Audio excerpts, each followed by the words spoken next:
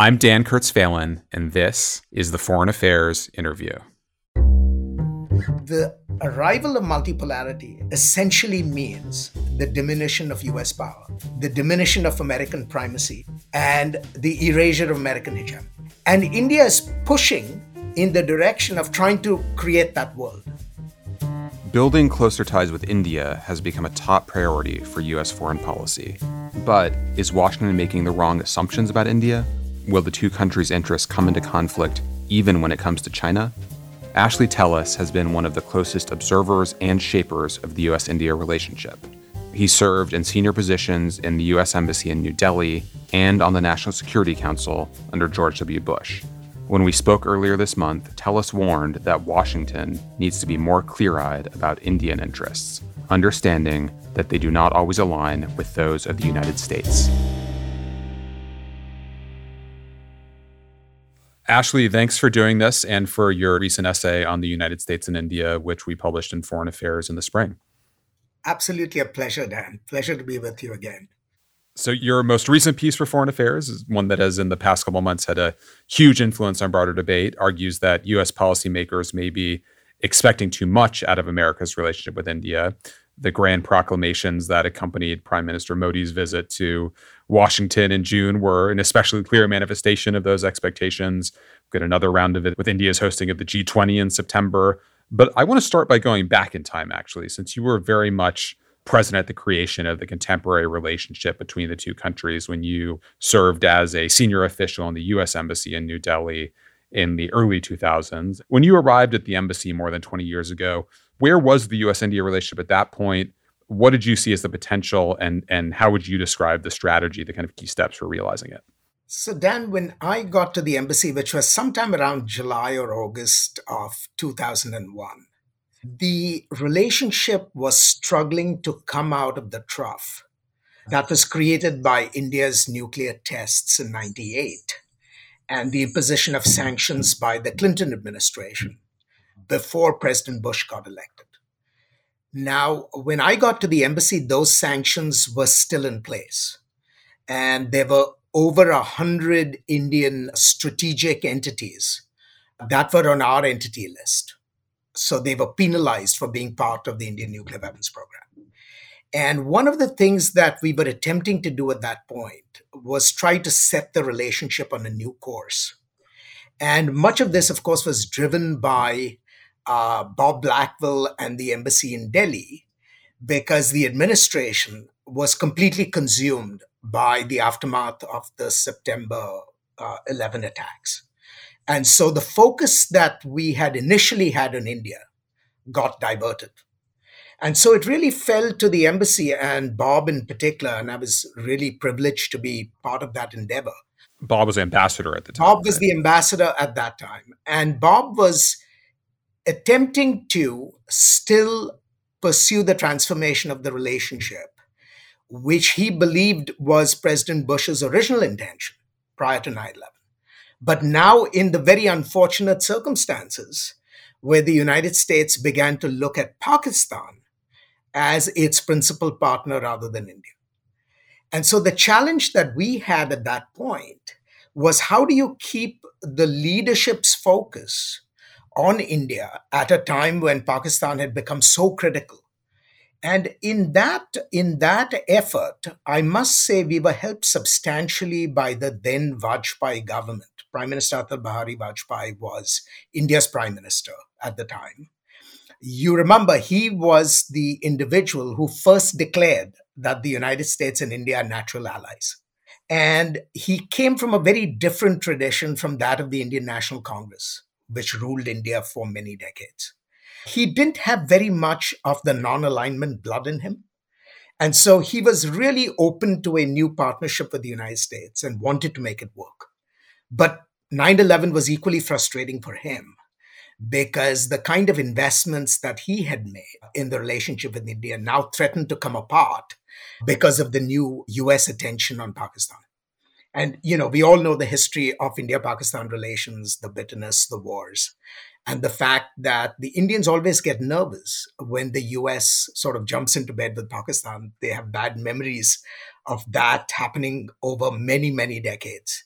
And after 9/11, in some sense, their worst nightmares came true because even though President Clinton first and President Bush subsequently wanted to build this relationship with India, circumstances now pushed the Bush administration into an embrace of Pakistan. So there was a hope that we could change course, but it also proved to be extremely challenging because of the circumstances after 9/11. So when you talk about the strategic significance of India to the United States now, when others do, it's almost always in the context of China and China's rise and U.S. competition with China. 20 years ago, our China policy, U.S. China policy, was in a very different place. How much, as you were trying to put together this new relationship at that point, was China part of the discussions? And what was the Indian view of China at that point? So China was Banquo's ghost. Even in 2001, and I remember the early conversations with Secretary of Defense Rumsfeld and Deputy Secretary Paul Wolfowitz, the concerns about China were very much in our consciousness. Now, President Bush had a much more eclectic approach. And like presidents do, they don't necessarily see our relations with one country in terms of the trade offs, in terms of relationships with another. So I think President Bush had a much more Catholic approach, which is I want this relationship with India because it is a remarkable democracy. Its diversity, its size, its complexity all impressed him.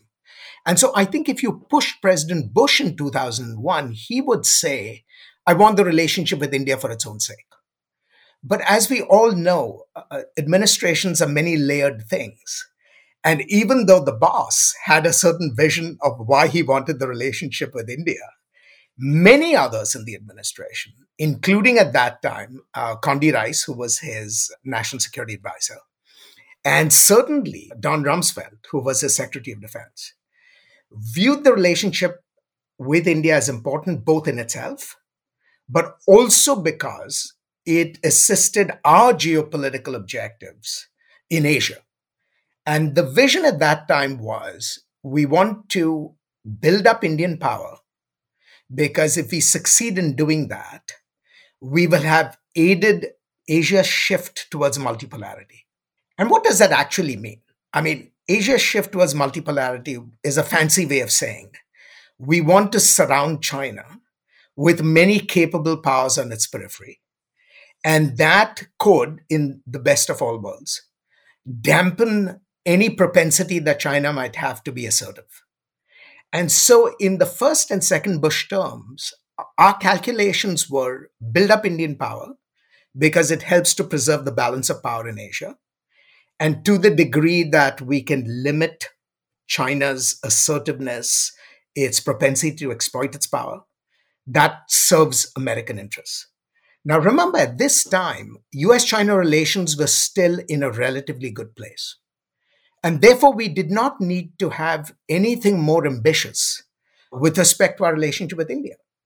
And so I thought that strategy that we pursued in the 8 years of the Bush administration was absolutely appropriate for the purpose. When you spoke to Indian policymakers about China, was the challenge from China, the threat of China's rise present in their minds? Obviously, India has a complicated relationship with China. There was an unresolved border dispute, but there's certainly less tension back then than there is now. To what extent were they willing to have that conversation with you? I think they were willing to have the conversation, and we actually had the conversation privately on many an occasion. But I think there was a tacit understanding on both sides that we did not want to talk too openly about China. Because, as I said, our objectives were simply to balance China, not contain it. And the objective of balancing China was met as long as India sort of saw itself as a partner of the United States in this common purpose of making certain that China does not get too frisky, as its capabilities grow. And I think in 2008, that's pretty much where we left things. China had a good relationship with India, at least a workman-like relationship with India. It had a decent relationship with the United States. While we were continuing to, build up Indian power, we were beginning to think of our own alliances in Asia in new ways. So I think the building blocks for a strategy of balancing China, I think, were well in place by the time President Bush left office. You used a really nice phrase in a piece you wrote in Foreign Affairs a few years ago with Bob Blackwell. You called it strategic altruism, right? The idea that there's no specific thing we need India to do with us. We just need a kind of strong and active India for that balancing purpose. Absolutely. And I think that captured our calculations then. And so we were very cognizant of the fact that we don't want to ask too much of India, partly because we knew India's history well. We recognize India's own ambitions. Uh, and we didn't need India to do more than it was comfortable doing for purposes of balancing. Of course, now the world has changed, and therefore, things have become much more complicated. My sense is that the basic approach that you put in place during the Bush administration was more or less sustained through the Obama years. Is that a fair characterization? I think so. I think so. Because President Obama too recognized, remember at that time, China was still not an adversary of the United States. And it was, I think, only in the last 2 years of the Obama second term that the US began to consider the possibility that the China we wanted to see is not going to be the China we get. And it was only in those last 2 years that I began to sense a shift towards a more muscular approach to our relationship with China. And even that was completely modest compared to everything that has happened since. But I would say throughout the Obama years, we hewed pretty much to the essence of the Bush strategy. How was the Indian view of China changing through these years? We kind of know the history of U.S. attitudes toward China and the growing acrimony and the toughening of policy across now 3 administrations, really. Was India traveling a similar arc? I think the Indians were much more skeptical about the Chinese than we ever were. I mean, in the Bush years, we still had some optimism that the relationship with China would be maintained. I think that continued into the Obama years. The Indians never believed that that would end up where we thought it would. Because, they are arch realists in that sense. I mean, we have the disadvantage of having both a liberal streak and a realist streak, which we are constantly negotiating within ourselves. But the Indians on this question were completely realist. And their assumption was that the Chinese are growing in power. It is only a matter of time before they begin to push their weight around. And I think they sensed that the hide and bite strategy that Deng Xiaoping popularized was really a tactical gambit rather than a strategic commitment. I think they had sensed that much before they did. Partly because they have a history of problems with China, partly because they live so close to China and see them in ways that sometimes we, who live further away and are much more powerful, tend to miss. But they were always very cautious in reminding us that we should not bet the farm on cooperation with China because that might come back to haunt us. And I think the history of the last 20 years has certainly proven them right in that count. So the other big change that comes in these years, along with the shift in views on China, is that Prime Minister Modi is elected in India in 2014 and takes over a commanding place in Indian politics and remakes the country in lots of ways. There's been lots of focus on the domestic changes since he took power, but well-warranted focus in my view on the treatment of minorities and the state of liberal democracy, and we can get to all that. But there's been less focus on how Indian foreign policy and Indian strategy has changed under Modi. How would you characterize the changes we've seen in that regards in the last 9 years at this point? So the changes, I think, at one level have been more subtle in that they have brought to the surface inclinations that always existed in Indian foreign policy. So, for example, the deep Indian desire to protect its independence and its freedom of action. That's always been there in Indian foreign policy. But under Modi, I think it has become much more prominent. The second element, which again is very striking, is India always, as I argued earlier, is a realist state because of its history and because of the way it views the world. But it attempted to, in the past, anchor that realism in some conception of values. They may not have been Western values, but there was some connectivity to values. I think under Modi, India has become much more self regarding and is willing to pursue its interests much more transparently and boldly. And I think those are two elements that are very striking in the way Modi has conducted foreign policy. Of course, then you have to talk about the opening or the new geopolitical fissures, right? And the most important geopolitical fissure, of course, is the relationship with China, which, at least since the 1980s, India attempted to manage and maintain on some sort of an even course. And after the crisis on the border in 2020, of course, that Indian effort at maintaining some equilibrium in the relationship with China, of course, has completely disappeared. Just to make sure people remember what happened in 2020, that was kind of growing Chinese aggression on the contested border, which led to several deaths for the first time in decades. Correct. So the loss of lives is obviously shocking. But the fact that China would act so pugnaciously, they had already got a foretaste of that because a few years earlier, there was a crisis on this plateau called Doklam, which is a tiny corner of Bhutan, where Indian and Chinese forces came very close to a confrontation, which was averted by extraordinary diplomatic efforts on both sides. But then when it now degenerates into essentially a quite barbaric confrontation, which involves fists and crude weapons leading up to the loss of life, I think that really shocked the Indian leadership and the Indian people because it conveyed an assertiveness that China has not even displayed, along its maritime frontiers. So this was a wake-up call.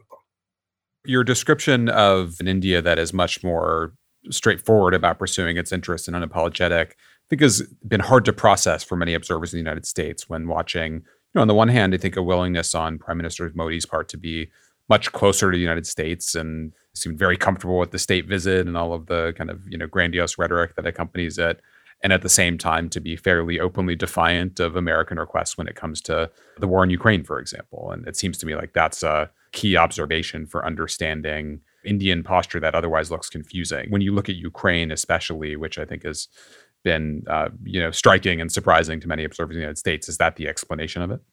I think that's exactly it. And I think in many ways, I've described Ukraine as a very unsettling but useful wake-up call for the United States. Because the easy assumption was we've had so many successes in the bilateral relationship since 2001. India and the United States have grown closer today in ways that were simply impossible to conceive a few decades earlier. The partnership is so wide, it encompasses so many areas, and so on and so forth. And the temptation is to infer that because this relationship has transformed, and I use that word, advisedly, it has transformed, that India would simply become an ally of the United States, that it would be supporting us, it would be in our corner every time, and it would pretty much play the game by the American playbook. And what Ukraine did was that it reminded us that no matter how close we come together bilaterally, India will still pursue its interests, even if those interests end up dismaying US leaders, or even if those interests uncomfortably intersect with some core strategic objectives of the United States. And we've seen, for example, since the Ukraine war, that a substantial element of Russia's capacity to resist the Western chokehold that we have imposed on Moscow is because India has provided Russia with the revenues that have come essentially from the oil trade and so on and so forth. So between the diplomacy at one end and the economics at the other, what the Ukraine episode has shown us is that India will continue to pursue its interests, even if the costs of that pursuit are sometimes unsettling from the perspective of American interests. And that is something I think we need to appreciate. I emphasize this because the temptation to think of the world as simply divided between allies and non allies is very strong in Washington. And because India is a friend, and because our societal intersections with India are so wide, we tend to think that the Indian government and the Indian state will simply be compliant in joining the United States in the pursuit of its own interests. And I think that would be a serious misunderstanding.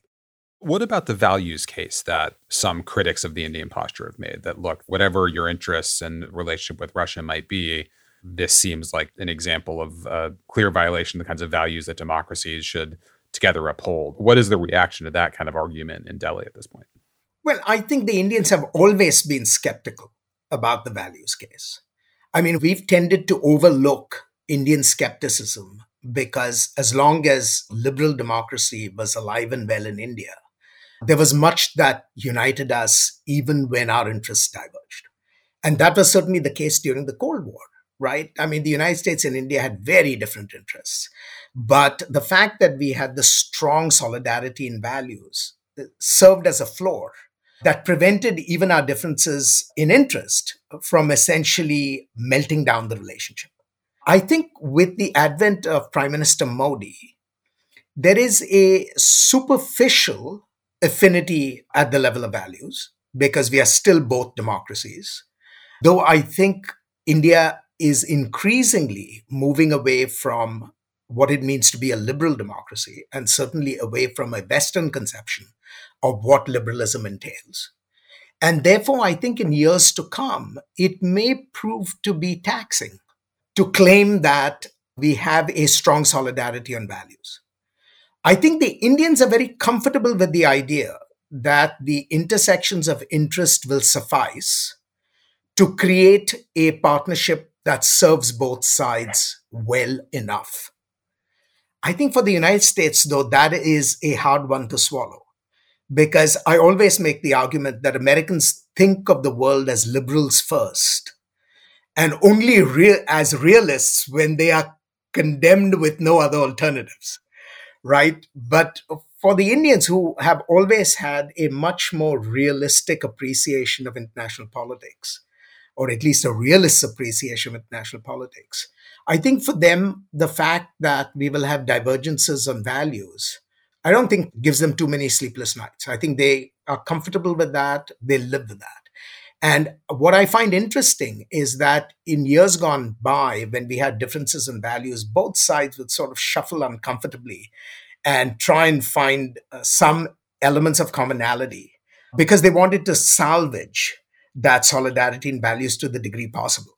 Today, I find it intriguing that BJP theorists, for example, are very comfortable in saying that we don't share your values. We have uniquely Indian values. And the measure of our relationship will increasingly be your ability to accept and respect the differences in the values that we have. And as long as we don't let those differences in values obstruct the kind of partnership we can create on the basis of interests, we'll both be fine. The Biden administration seems to have, after I think a little bit of fretting early on in the war in Ukraine over the Indian position, basically decided to let it go, right? That isn't a lot of public complaint, at least, about Indian purchases of Russian oil. There wasn't really anything said about Modi's domestic policies and the erosion of liberal democracy in India when he visited Washington in June. Do you think that's the right posture? Well, I don't know if it's the right posture, but it certainly is an accurate reading of the posture. The Biden administration has made the decision that whatever India can bring to bear in the Indo-Pacific is far more valuable to US interests. And therefore, the discordance that we have over Europe and over the war in Ukraine is something that we simply have to swallow hard and live with. I think a similar judgment has been made about values. I think the administration, especially for a president who has talked about democracy and autocracy as being the defining issue of our age, I think the administration has recognized that whatever the direction India is going in, it's not a direction that can be corrected easily by American pressure from the outside. And so while we may still have conversations with India about issues pertaining to values, I don't think this administration wants to overinvest in getting India to change course. So in that sense, they have behaved as realists would imagine states to behave, right? They've made a judgment about what kind of change is possible, and they have judged that the costs of pursuing change that is beyond reach is so high that it's not worth spending resources on. And so I think the Indians too have recognized that. And so, in some sense, they have a quite remarkable measure of immunity today because they know that the US will not push on values because it can't change India's values. And the US, simply because of the issues relating to China, will not want to alienate India to the point where cooperation with China is put at risk. And so if you're in Delhi, you are in a pretty decent place. We'll be back after a short break. In a world where knowledge isn't just power, but a means to ensure safety, security, and prosperity, the need for skilled intelligence professionals has never been greater. At Georgetown University, our online Masters in Applied Intelligence offers concentrations in Homeland Security Intelligence, Cyber Intelligence, Law Enforcement Intelligence, and Competitive Business Intelligence. For more information or to apply, visit scs.georgetown.edu/security. So let's get to the Indo-Pacific dimension of this, which was really the focus of the piece you wrote in Foreign Affairs in May, which was called America's Bad Bet on India. They should note the bad bet was our language in the title, not the phrase you used in the piece. But the argument of that piece was really meant to check what you see as overly grand hopes for US-India collaboration on China. What prompted you to write that, and what concerns you about the kinds of expectations that you get in the United States when it comes to India's role in our strategy in Asia? So I think there are two dimensions to this issue which we need to keep in mind. The first is that on matters pertaining to China, there is a genuine convergence between the United States and India because we both tend to see China as a serious strategic problem for our respective countries. Having said that, though, there are limits even to that convergence. And those limits derive specifically from the fact that India is a much weaker state than China is today, that India lives uncomfortably close to China, and that India has some commonalities with China when it comes to larger questions of global order. So the Indian rivalry with China, serious though it is still a qualified rivalry. And we should not make the mistake of thinking that India is in absolute conflict with China on every issue that their bilateral relationship engages. That is simply not the case. And what left me a little uncomfortable as I saw the tenor of the evolution of our relations was that as our discomfort with China increased, our expectations of what we wanted India to do in the context of that rivalry with China also increased. And it began to worry me because people began to talk about India as a partner as if India was an ally. Now, we have difficulties even with our allies, right? And so to impose on India unreasonable expectations of what its contributions could be towards the advancement of US strategic objectives vis-a-vis China, I thought was not a helpful evolution of the relationship because it sets you up essentially for frustration, especially in the context of an acute crisis. This is second reality, and that second reality is something that both sides, for their own reasons, don't want to reflect too deeply on publicly. And that is, India has a very different conception of what is the desirable global order in comparison to the United States. And again, under Modi, India has become far less shy about talking about its preferences with respect to that order.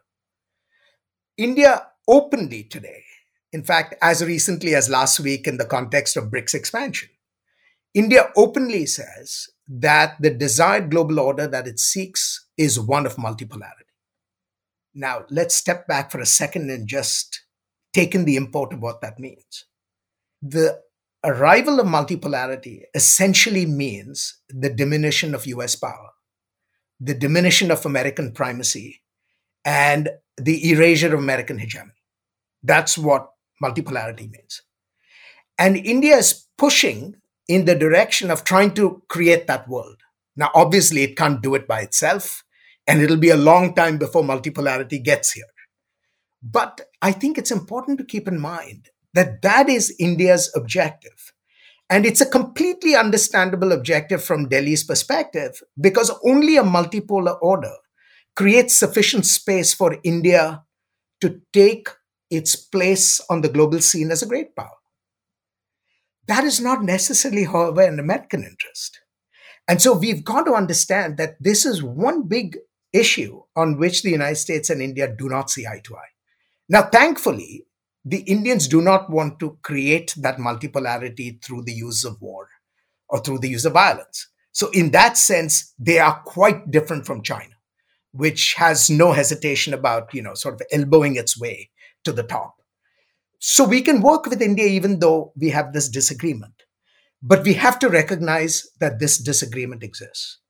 One of the areas that you expressed the most caution and concern about in the piece was the military relationship and defense cooperation. This has, over the last 20 years, been an area of incredible growth in U.S.-Indian ties, whether that's in military exercises or shared production of weapon systems. There's a whole list of areas in which you've seen incredible progress on defense cooperation.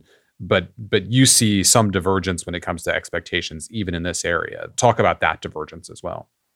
So if you ask India about working together for humanitarian assistance and disaster relief, when you ask India about working together to surveil Chinese shipping movements in the Indian Ocean, the Indians want the operability that allows those kinds of objectives to be obtained.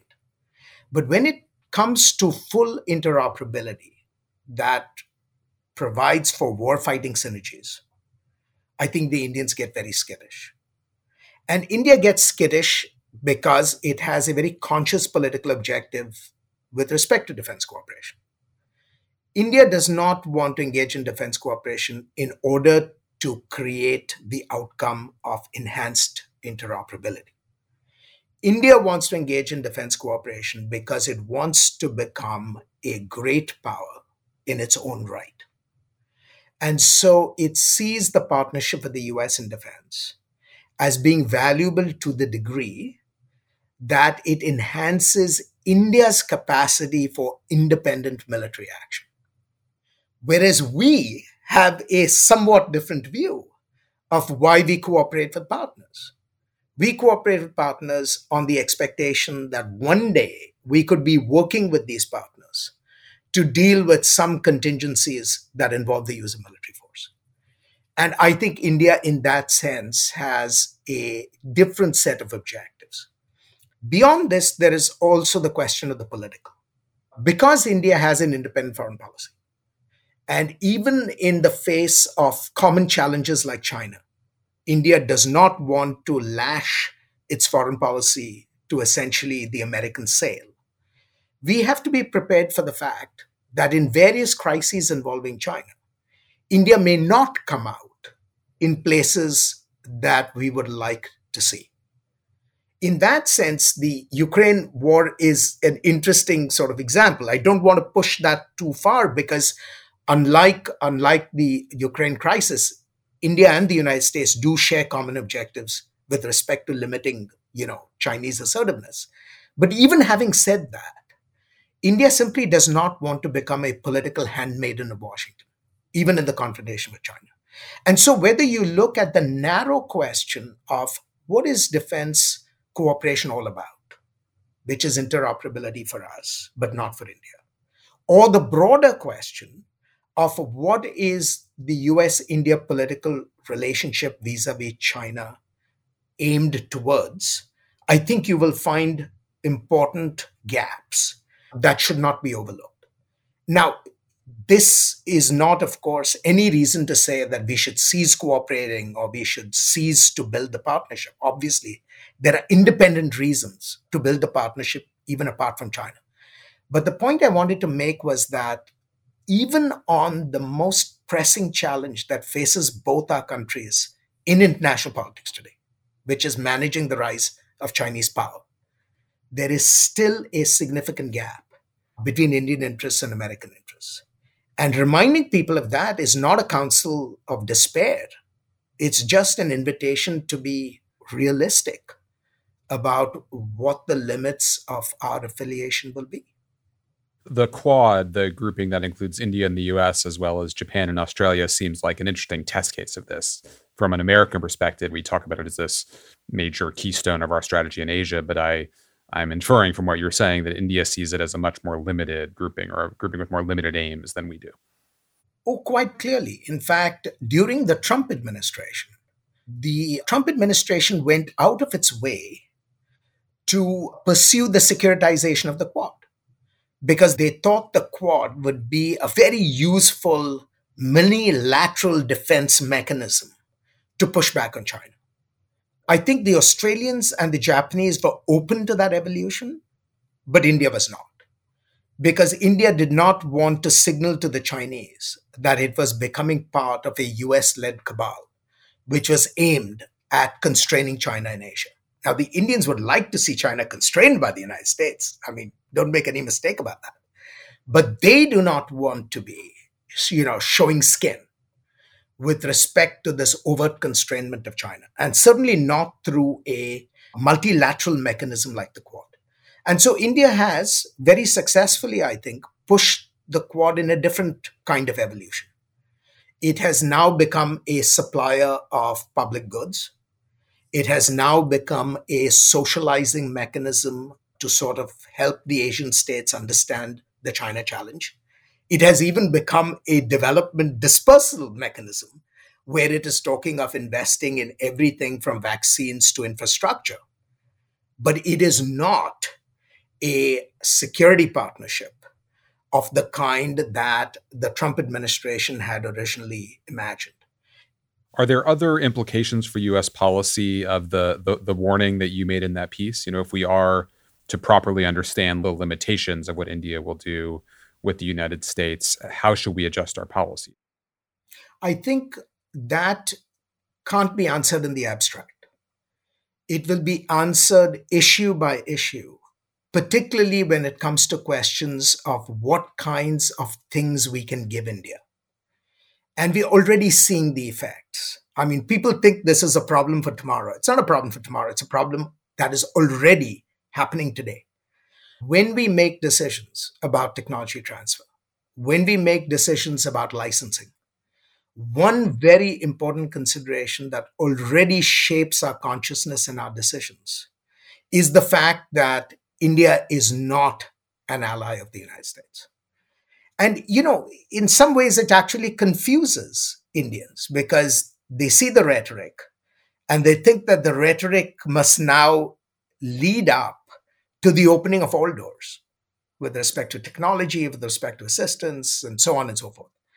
And they are sometimes surprised to discover that, for all the happy talk about the importance of this relationship, we still end up with significant difficulties about the kinds of technologies we can give India.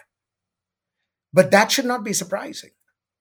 So I think the challenge is not about what we ought to do. I think the problem is that we are already constrained, except you wouldn't believe those constraints if you took your bearings from our rhetoric.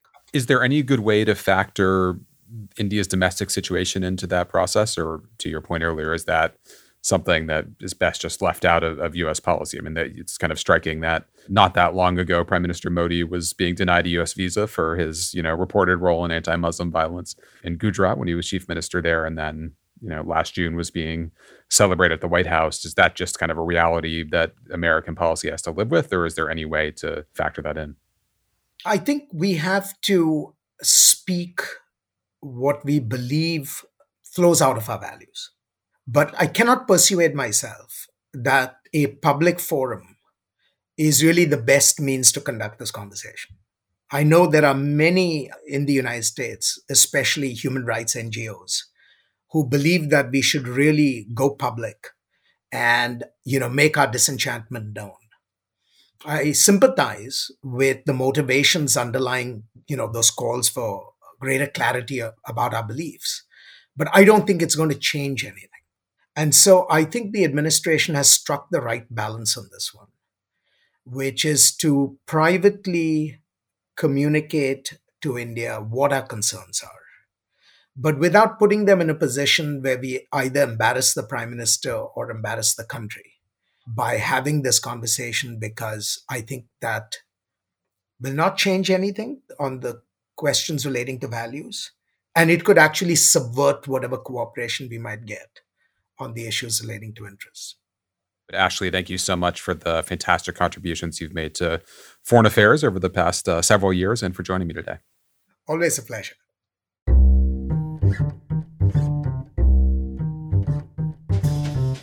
Thank you for listening. You can find the articles that we discussed on today's show at foreignaffairs.com. The Foreign Affairs interview is produced by Kate Brannon, Julia Fleming-Dresser, and Molly McEnany. Special thanks also to Grace Finlayson, Caitlin Joseph, Nora Revenaugh, Asher Ross, Gabrielle Sierra, and Marcus Zachariah. Our theme music was written and performed by Robin Hilton. Make sure you subscribe to the show wherever you listen to podcasts. And if you like what you heard, please take a minute to rate and review it. We release a new show every other Thursday. Thanks again for tuning in.